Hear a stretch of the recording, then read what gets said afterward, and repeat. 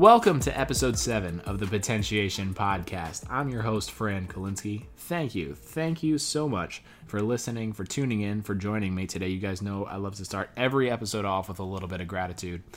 Today's guest on episode 7 is Dustin Lebel.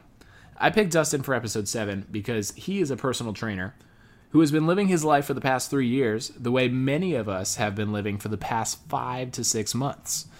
No, I don't mean he's been quarantined in his house for 3 years. I mean he's been working remotely and doing all of his business online as a personal trainer for the past couple of years. Now, he's been a personal trainer for a little over 15 years, so he's got some skin in the game. And I wanted to interview him because I thought he was so well equipped for this new changing environment where everybody's working from home via Zoom call.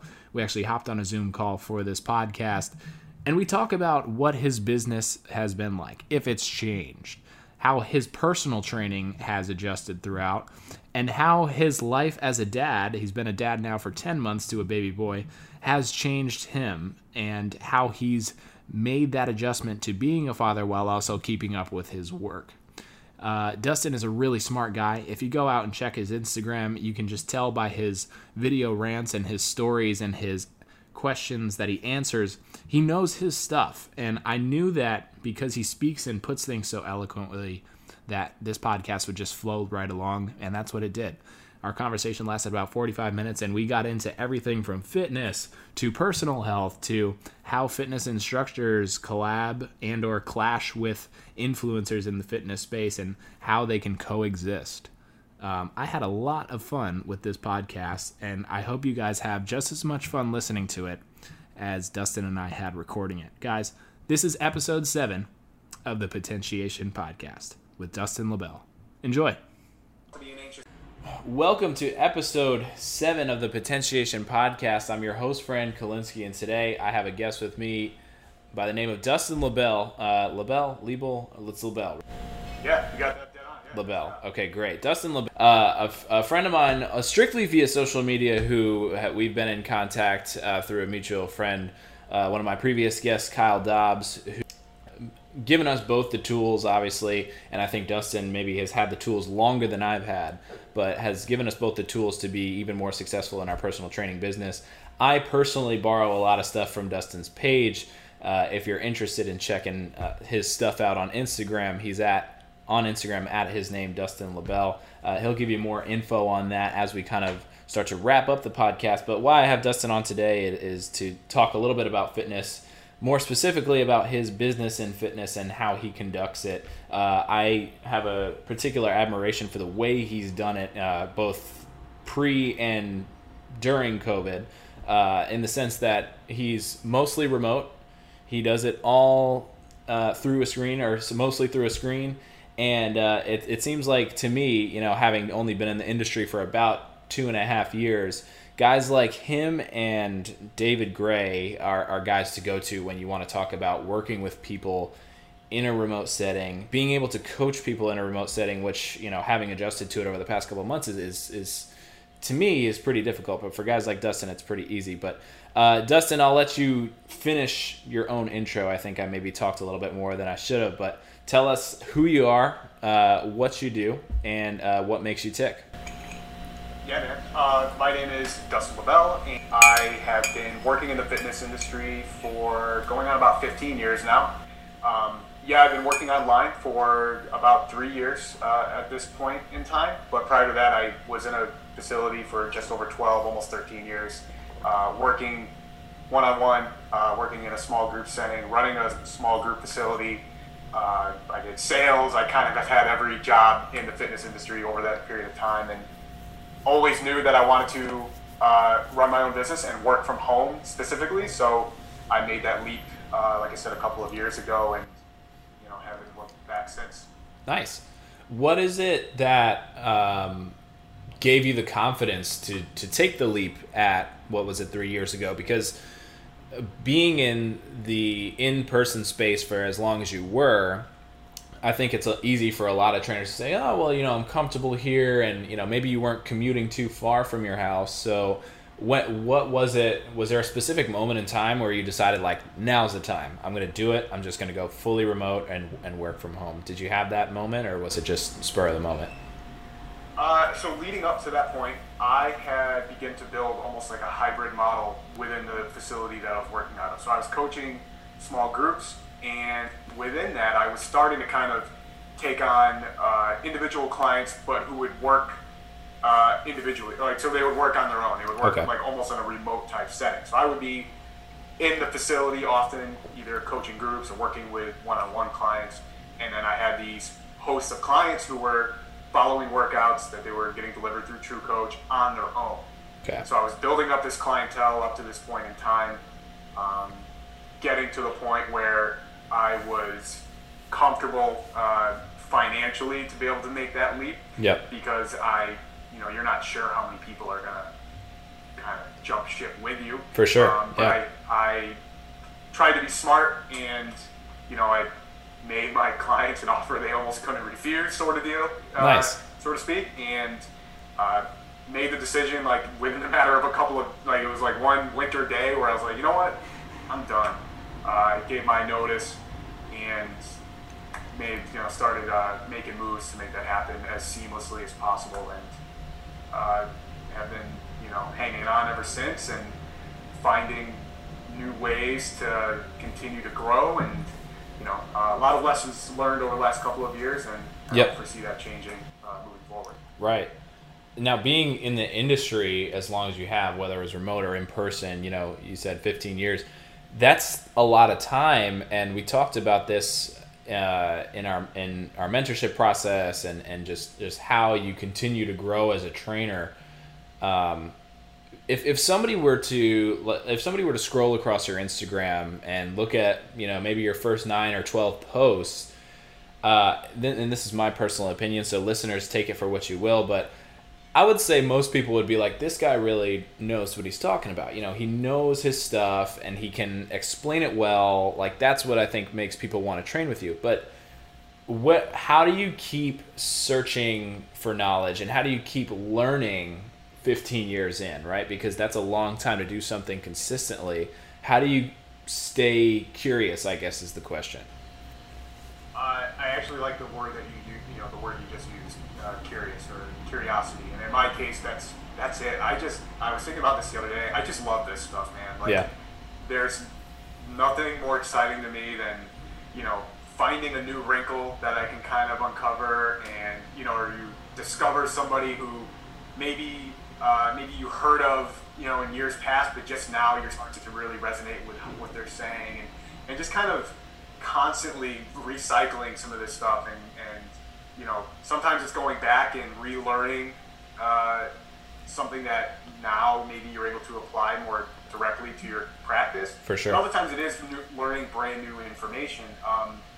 Obviously there has to be some type of filter for that information, and it does get difficult because you can easily, or at least for me, I get excited about things, right? You learn something, you're like, oh man, this is awesome, and you want kind of the world to know, and Instagram kind of allows you, or social media in general allows you to put that message out there. But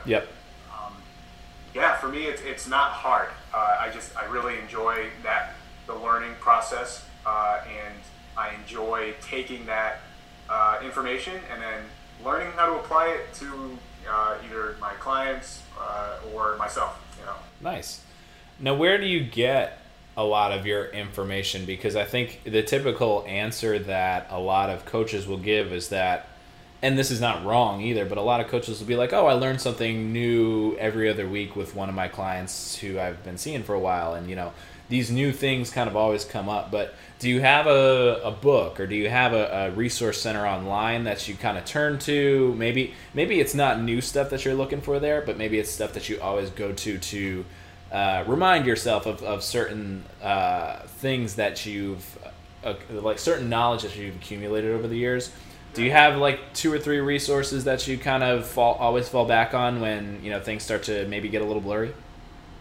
Yeah, like you said, I do use my clients as an opportunity to uncover problems. You know what I mean? So oftentimes those will come up, and if you're paying attention, and if you're really listening, I'm using rabbit ears here because it's often through True Coach or email. Yep. But if you're listening to their questions or what's troubling them, then that allows me to be like, okay, what am I currently missing, and what or who can kind of fill those gaps, you know what I mean? And in terms of actual resources, like who do I look to? You know, you mentioned one of our mentors that we both have worked with early on, somebody like Kyle Dobbs. Yep. Has been very influential the last few years in not only reframing how I think about problems within the industry, but you know, in terms of how I go about with the continuing education process. Yeah. And then from him, I mean, you know, we kind of fall into the same circle, right?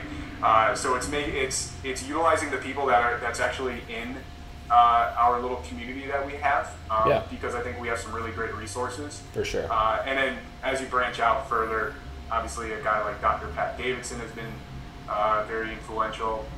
And then, you know, the mentors and resources that these guys have talked about for the last, you know, I still go back to, you know, somebody like Charlie Francis, you know, or somebody who speaks from a very broad spectrum point of view, somebody like Dan John. Yep. You know, who, he might be maybe a little old school, you know, some people might say, but the lessons go far deeper than just the programming on paper. You know, and I off the top of my head, it's tough to pinpoint just a few people, but I'm sure, yeah. You know, in terms of like what I'm reading now kind of deal, like I'm rereading The Science of Running from Steve Magnus. Yep. I think Steve Magnus is one of the best minds in the industry overall, whether you're an endurance athlete, coach or not. And I think his methodology and his principles are, I mean, I read The Science of Running 5 or 6 years ago. I read it 5 or 6 years ago. And now I'm going back through it again and just kind of reiterating some of the things that he said and taking the time to meld that into my current model and how I think about problems. Right. When you speak about fitness, you particularly, that curiosity that we talked about, like it's ever present. Like it sounds like it's always been there. So let's rewind a little bit and tell us when you decided that fitness was the career for you.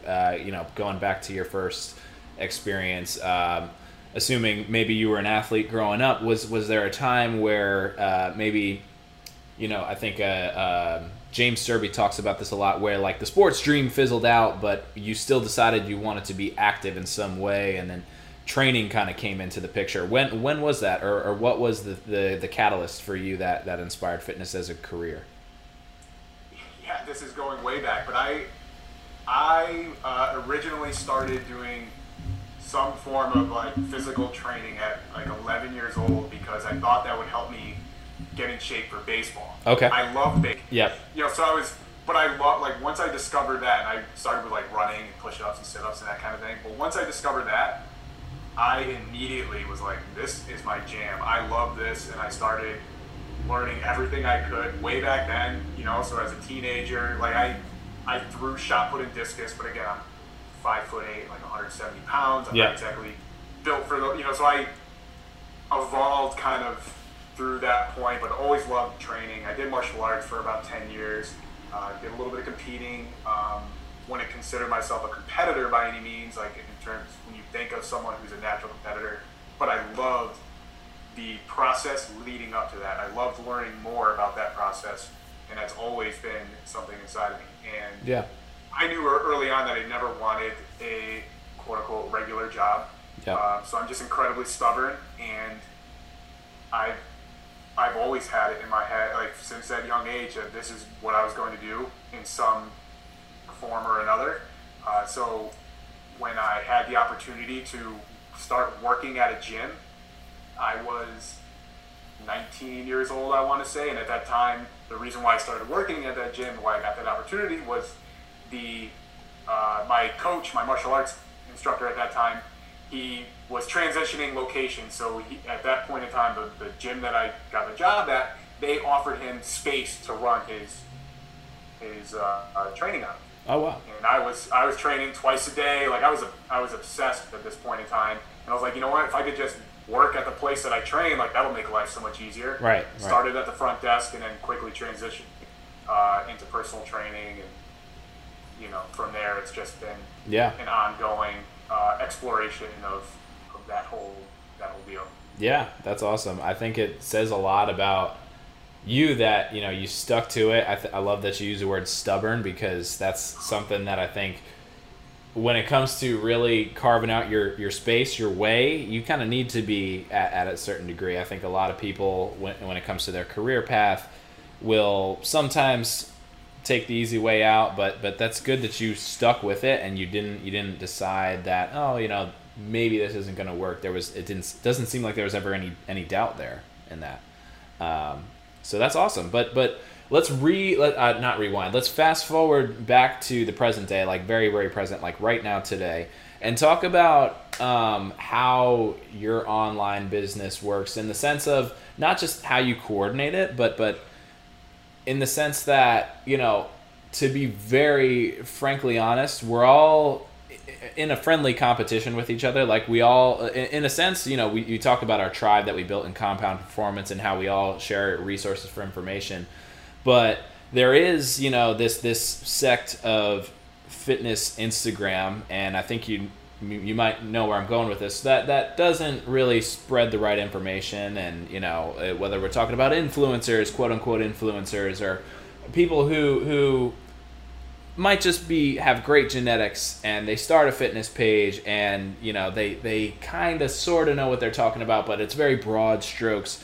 So my question for you is, are you concerned about this part of Instagram as opposed to the part that we kind of live in, where we're more informational and more explanatory and less vague? Well, sometimes we're vague because a lot of the times, I think the answer, we talk about this, is for good coaches is, can I do this or can I do that? And we always say it depends. Whereas like, the answer for a lot of those influencer accounts is sure you can do this and sure you can do that. Are you worried about the portion of Instagram that tends to spread the wrong information? Do you worry that they might overpower trainers like us who give real information?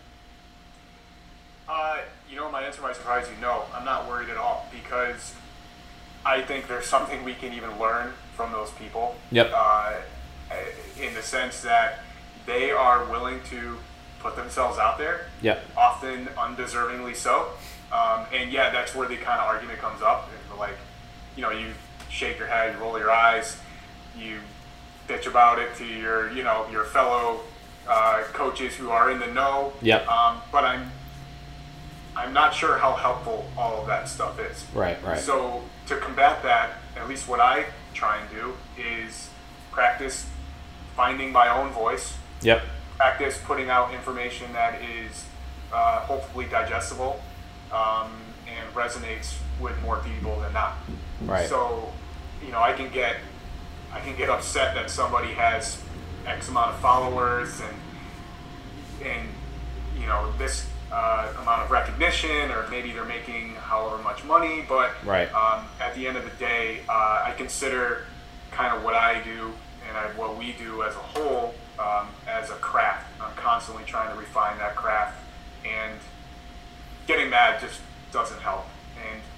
And yeah, it's bunk, and yeah, it's bullshit, and we can kind of behind closed doors talk about it and laugh about it and make fun of those people. Yeah. But the reality is, I try to just stay in my lane and stay focused on what I do. Yep. And I don't have any kind of short-term expectation for myself as a coach or a business.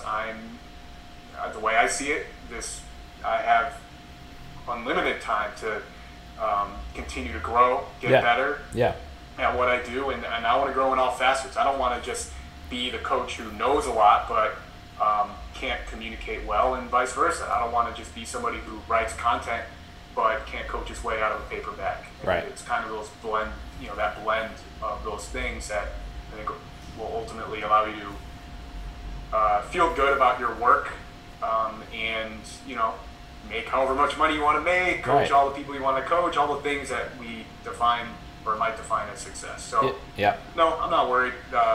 Those people are going to do what they do. There's plenty of pie for everybody in my mind. For sure. So I don't even view it as a competition.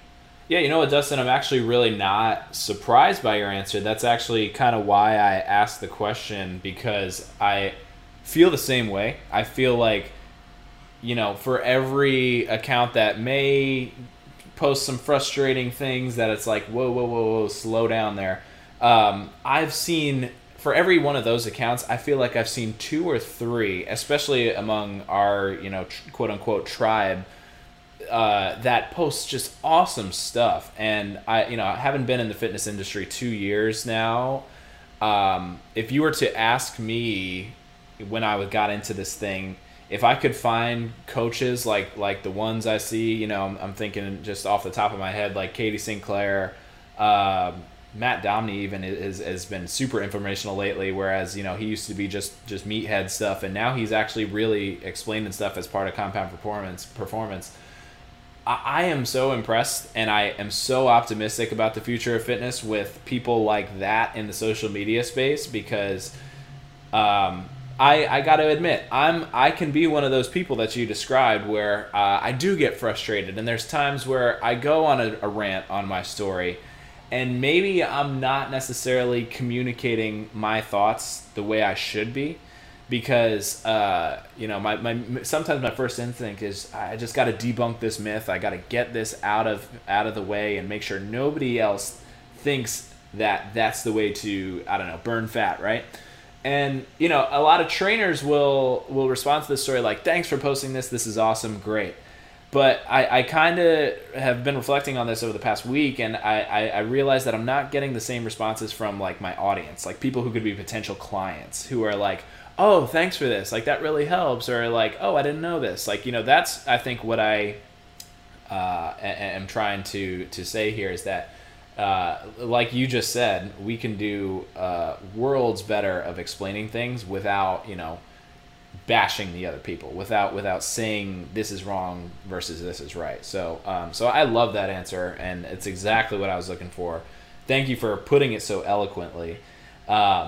So let's talk about, obviously, the hot seat topic is quarantine, and that everybody is working out at home, and that gyms have been closed indefinitely and then reopened and then closed again, and some people are struggling to get weights at their houses.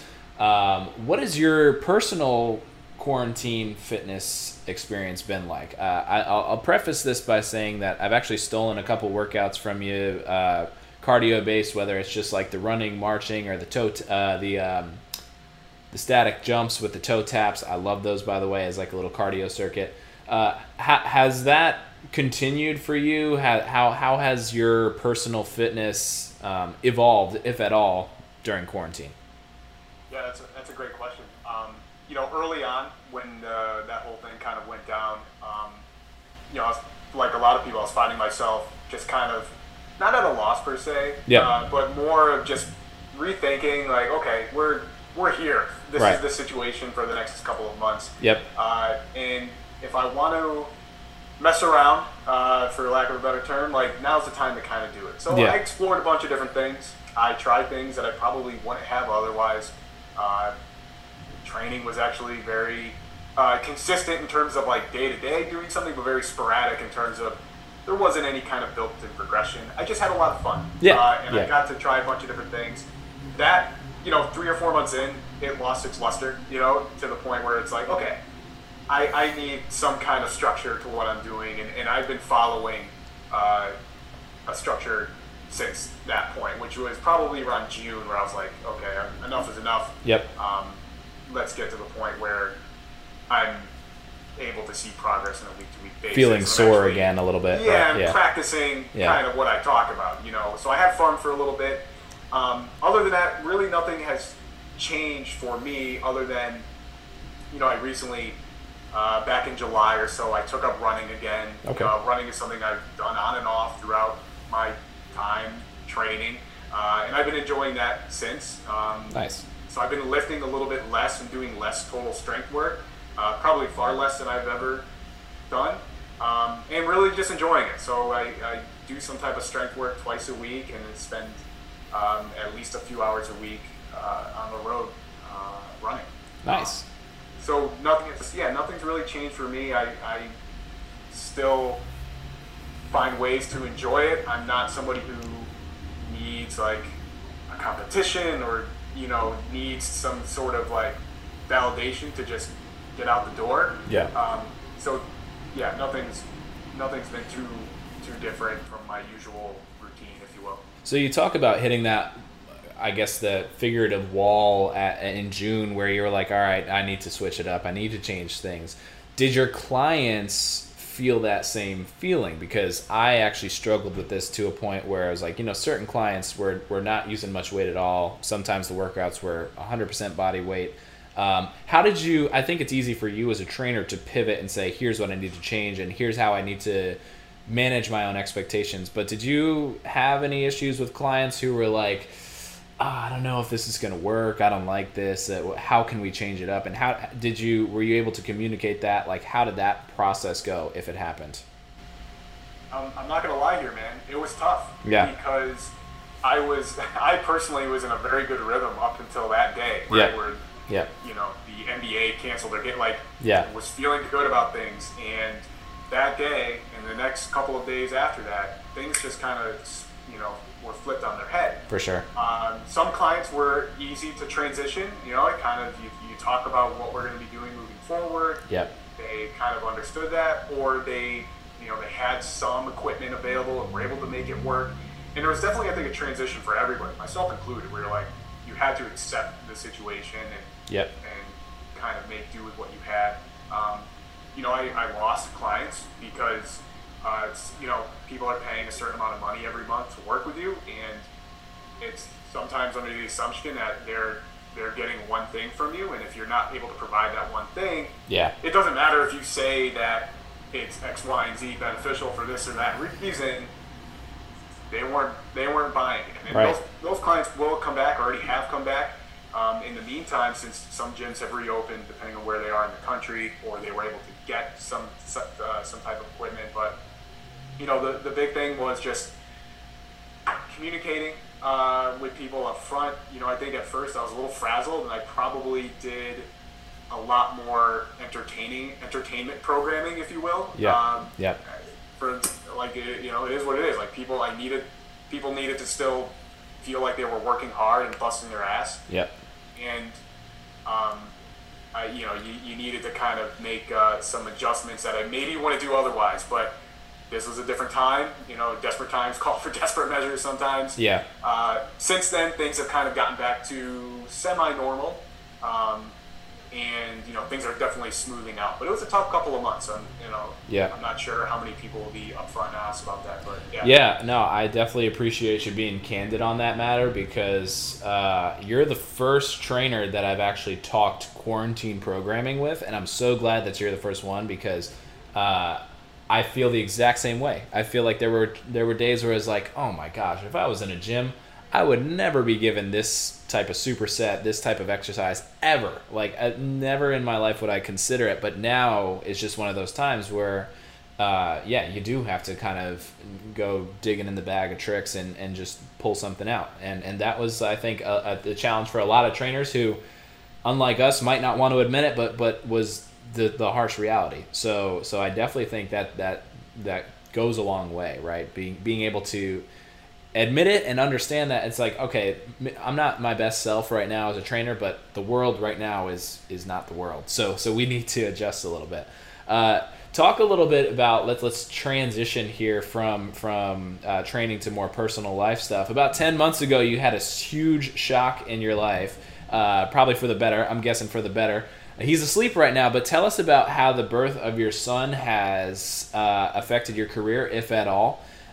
Maybe it has, maybe it hasn't. But what does your training life, both with clients and with yourself, look like now with the little guy? Yeah, so hopefully it wasn't that much of a surprise. It was a 9-month lead up to that point. Yeah.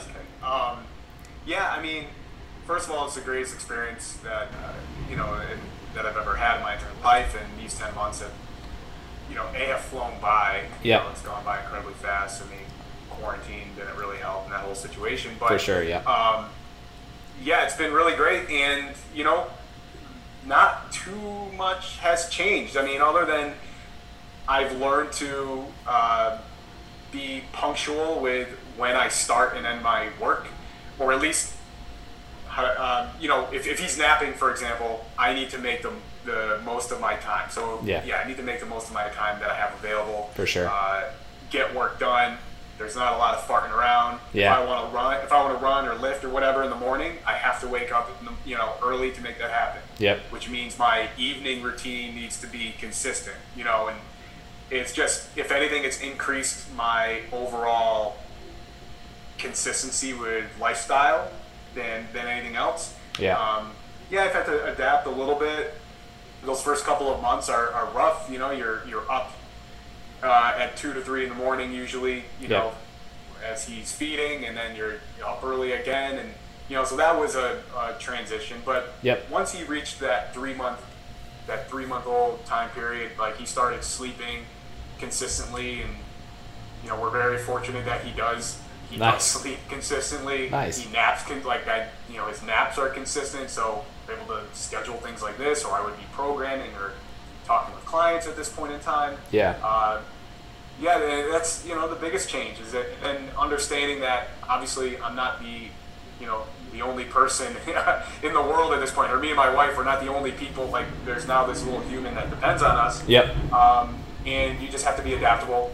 Things are going to happen that you didn't expect, and you just kind of have to go with the flow. And training is no longer number one; it's pushed back. That's all. For sure. Yeah, that's great too. That you're able to find that work-life balance, because to some degree that is work that you got to keep up with.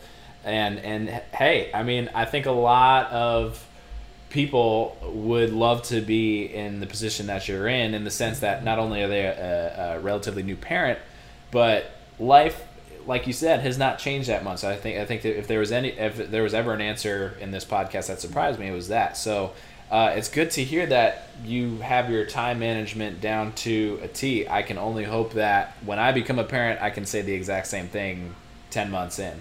Let's talk a little bit about just where you kind of see things going from here. I feel like every just in general with training, I think every trainer is a little bit iffy on, maybe if they work for a bigger gym, should they leave and just, change their career style? Do you see things drastically changing over the next couple of years for you, even when gyms open back up? Or do you feel like you're on this path and it's going to stay this way? Or are there any bigger things in store that you have in mind that you can afford to reveal on this podcast? I don't have any grand plans other than to continue to get better at my craft, get better at coaching. To acquire, I work with people both on a one-on-one basis, and I have a group program also available online. So my goal is to just continue to grow those two things. Continue to write, continue to put out content, whether that's in the form of writing, video, or maybe eventually a podcast of some sort. Nice. Other than that, I'm not. I like what I'm doing right now, and I just want to continue down that path. I don't want to set anything in stone because I know life can change in an instant. Right. And I want to be open to those opportunities, no matter what they are. So, it's just continuing doing what I'm doing. And hopefully just be better at it 1 year from today. Yeah. We were chatting a little bit before the podcast started, actually, about to take it back to the past couple of months, about taking a break from social media, and you just recently took one, and I've been thinking about doing the same just because I feel like I need a little bit of a detachment. During that break you took, and you talked about this on your IGTV as well, you had like a health scare. You called it the health scare that wasn't, and I had a similar health scare that also wasn't, which I thought was super peculiar. For the listeners, take us through what that was, summarize it, Sure. and tell us, your mindset through it all, from the beginning all the way to the end, because I feel like it's very valuable, not just to talk about that experience the way you did on your Instagram, but for the listeners, I feel like every one of us has like this little fear, panic going on right now that you need somebody, whether it's a doctor or just a health professional, to tell you what was going on. So run us through that little health scare that wasn't, if you will. Yeah, sure. So as I said earlier, I started running in July. Yeah. Was, being careful to steadily increase my mileage, and I was, mostly easy, slow miles, nothing crazy. Yep. But a couple of weeks in, I started having this feeling of shortness of breath, or air hunger is probably a better word. Yep.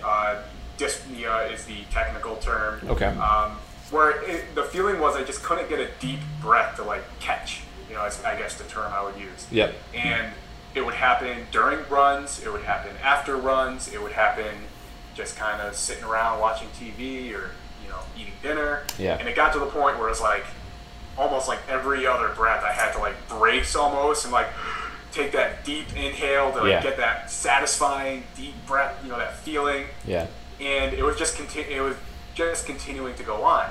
And even one day my wife was like, "You okay? Like, you keep doing this thing." Yeah. And that led to like you start Googling like the symptoms, and WebMD scaring the hell out of you. Oh man, what a terrible mistake. Yeah. Because if you look up shortness of breath or dyspnea or air hunger, the first things that start to pop up are you could have a serious health condition, whether your heart, your lungs, your vascular system, right, whatever the case might be. And around this same time, and this is still something that's ongoing, there's a runner who's very well known in the run community. His name is Tommy Braves Pusey, and he was experiencing some like odd symptoms, not the ones that I was, but he went to go get it checked out, and he has a very aggressive form of lung cancer. And things are looking kind of rough for him right now. And so that was kind of like in the back of my mind. He's my age. He's got kids. Like it was, I'm going to be 35 in about a month or so. Right. And these things start running through your head a little bit.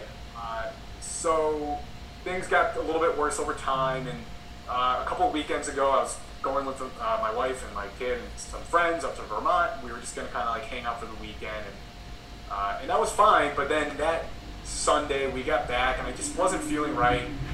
The breathing thing was like worse, and that could have just been from like lack of sleep, maybe 1 or 2 extra beers than I normally would have, that kind of thing. So that Monday, I told my wife that I was like, you know what, I'm going to check myself into the walk-in clinic, and let's just get everything, get everything looked at. And that kind of escalated my anxiety level from like moderate to like, all right, I'm doing this. We're going to find out if something's wrong. And I don't consider an anxious person, but I think when talking about my health, it is something that probably, and I think a lot of health professionals would probably admit that if you start thinking about those things, that probably tends to spin you out a little bit. For sure. So, went to the walk-in, and at the walk-in they run an EKG. My EKG came back as abnormal. So, the doctor there, she goes, I have a abnormal EKG. It's probably nothing, but let's get it checked out anyway. So that led to seeing the cardiologist and then setting up a series of appointments. Because when I went to the cardiologist, he basically, it was almost like baffled, like, why are you here? You're 34 years old. You tell me your activity level is this and that. You have a healthy BMI. I don't see any issues. You ran an EKG again, and that came back normal. He's like, I don't see any issues here. But again, let's get everything checked out. So scheduled for an X-ray, chest X-ray, an echocardiogram, a stress test, and went through that whole process over the course of about 2 weeks. Everything checked out, came back totally fine. Still have a follow-up with him in a few weeks, but it was a hectic couple of weeks there because it's something that kind of came out of the blue. And it just has you thinking about, like, what are you doing right now that, either might not be beneficial moving forward or, could prevent you from, living the best version of your life in the next, not just year, but we're talking, 30, 40, 50 years. Right. Around that long. Yeah, I really love the how you kind of kept all the psychological components of your phases, whereas like kind of worried to all right, a little bit stressed out, and then finally getting that confirmation from a health official, which was very similar to what happened to me. For listeners who don't know, I had a similar situation to Dustin's where I just kept feeling like a little bit of tightness in my chest, and showed up at the doctor and he was like, "You're the healthiest 26-year-old I've ever seen. What's wrong?" And I think it's so important to not only to not go down the Google rabbit hole, but to just not also think that you're perfectly okay either, and definitely don't just shrug it off, right? Like, part of my situation when I thought of it was I felt it in my chest, and I assumed the worst just having not Googled anything. And then for a split second, I thought to myself, I don't know if you've listened to any David Goggins at all, but I thought, oh, if it's a hole in my heart, I'll just be like David Goggins and I'll just live with it. And I think that was, that lasted for a little bit, but in the back of my mind, there was still that like, I should probably do something about this. So I think it says a lot about, your willingness to not get too down, but also not get too high up about it, and get that confirmation. And I think, in a time where there's a lot of uncertainty about public health in general, you're, like you said, your regular walk-in clinic can be super helpful, especially in scenarios like that. As we kind of start to wrap up here, I want to discuss a little bit what, if there's any, because it sounds like you're doing great with the remote business, but are there challenges to a certain degree? And I'm asking this more so as a way to kind of pick your brain, because I've had a couple issues over the couple of months of getting clients to be adherent to programs and maybe assigning homework and knowing that they're doing it. Obviously, it's way harder to know who's doing what. I mean, you have apps like True Coach where people can track stuff, but it can be hard for trainers to know what their clients are doing when they're not in a session with their clients. Do you have a way to get clients to adhere to their homework and be consistent when they're not seeing you? Because I feel like that's been the biggest obstacle for me personally, is just, somebody will show up to a session and be like, "Hey, so I didn't get to do any of what I planned to do over the weekend because, this, that, and the third." And COVID is the classic excuse. I was stuck in the house all day. But do you have a way, maybe psychologically or maybe like motivationally, that you get clients to be more motivated might be not be the right word, but be more encouraged to do the homework you assign or whatever it is that you want them to do, whether it's just walking, eating right? How do you go about that? Yeah, that's a great question. And first of all, I've made tons of mistakes and continue to make mistakes, and you just try to learn from those as you go. Yeah.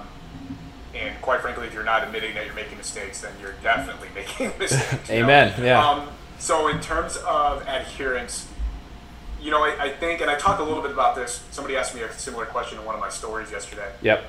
You have to find what kind of makes that individual tick, yep. Which in an online setting is challenging, because you're doing your communication or most of it in writing, right. Or you may get on the phone, or you may get on a Zoom call, and you kind of have to take the time to pay attention to what that person is actually saying. Because often what they say on the surface level is not what they actually mean. Your actions will generally demonstrate, what you actually care about, right? For sure. So I think the biggest thing that I've learned is less is more. And I know that's a little cliche, but generally I think as coaches, and I have definitely made this mistake and probably do it, every now and again, but we want to throw the kitchen sink at people. We want them to be like us. Yeah. And Kyle Dobbs has said this, like, we are aliens. Yeah. Yeah. Nobody has to tell me to wake up at 5:15 in the morning to get out and run. That's just habit, right? It's just habit. I enjoy it. I get it. I'm a weirdo.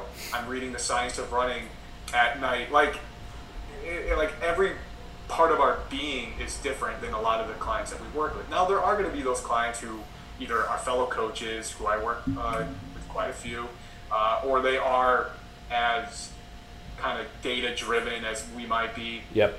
But you have to understand, and not you necessarily, but people have to understand that people are often starting at a much lower baseline. For sure. And they just need the slightest bit of encouragement to continue to do the things that you want them to do. And it might take it might take several months, it might take several years, I think, to get to the point where you want that person to be.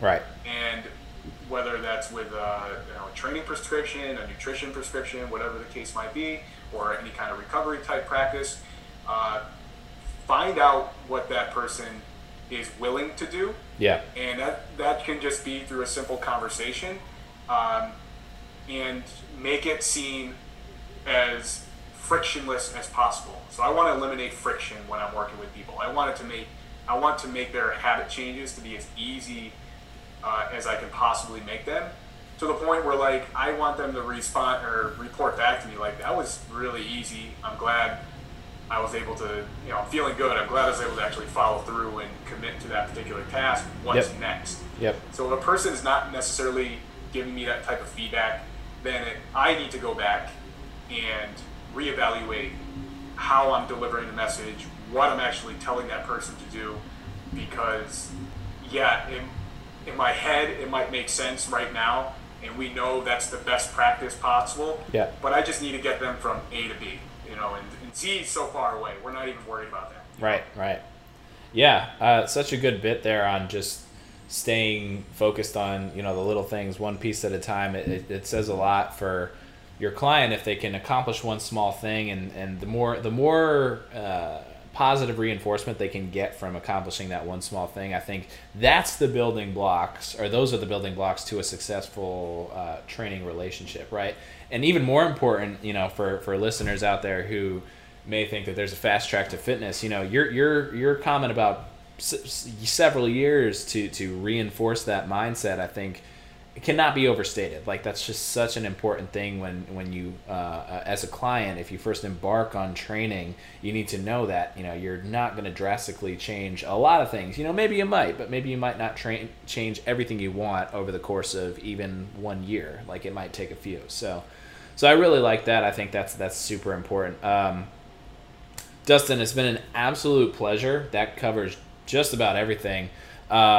Remind the listeners again where they can find you, whether they're interested in training with you or just checking out what you have to say on Instagram. Let the listeners know where they can find you. Yeah, man. Thank you for having me, first of all. And you can find me on Instagram at Dustin Lebel, Lebel. That's how you spell my last name. Yep. It's all one word. And my website is mytrainingplan.net. And you can find out more about my coaching options there. For anybody who's interested, this guy knows his stuff. Take it from me. I tend to quote unquote steal a lot of his things. Dustin, thanks again, man. I really appreciate you hopping on. This has been episode 7 of the Potentiation Podcast. Thank you for listening.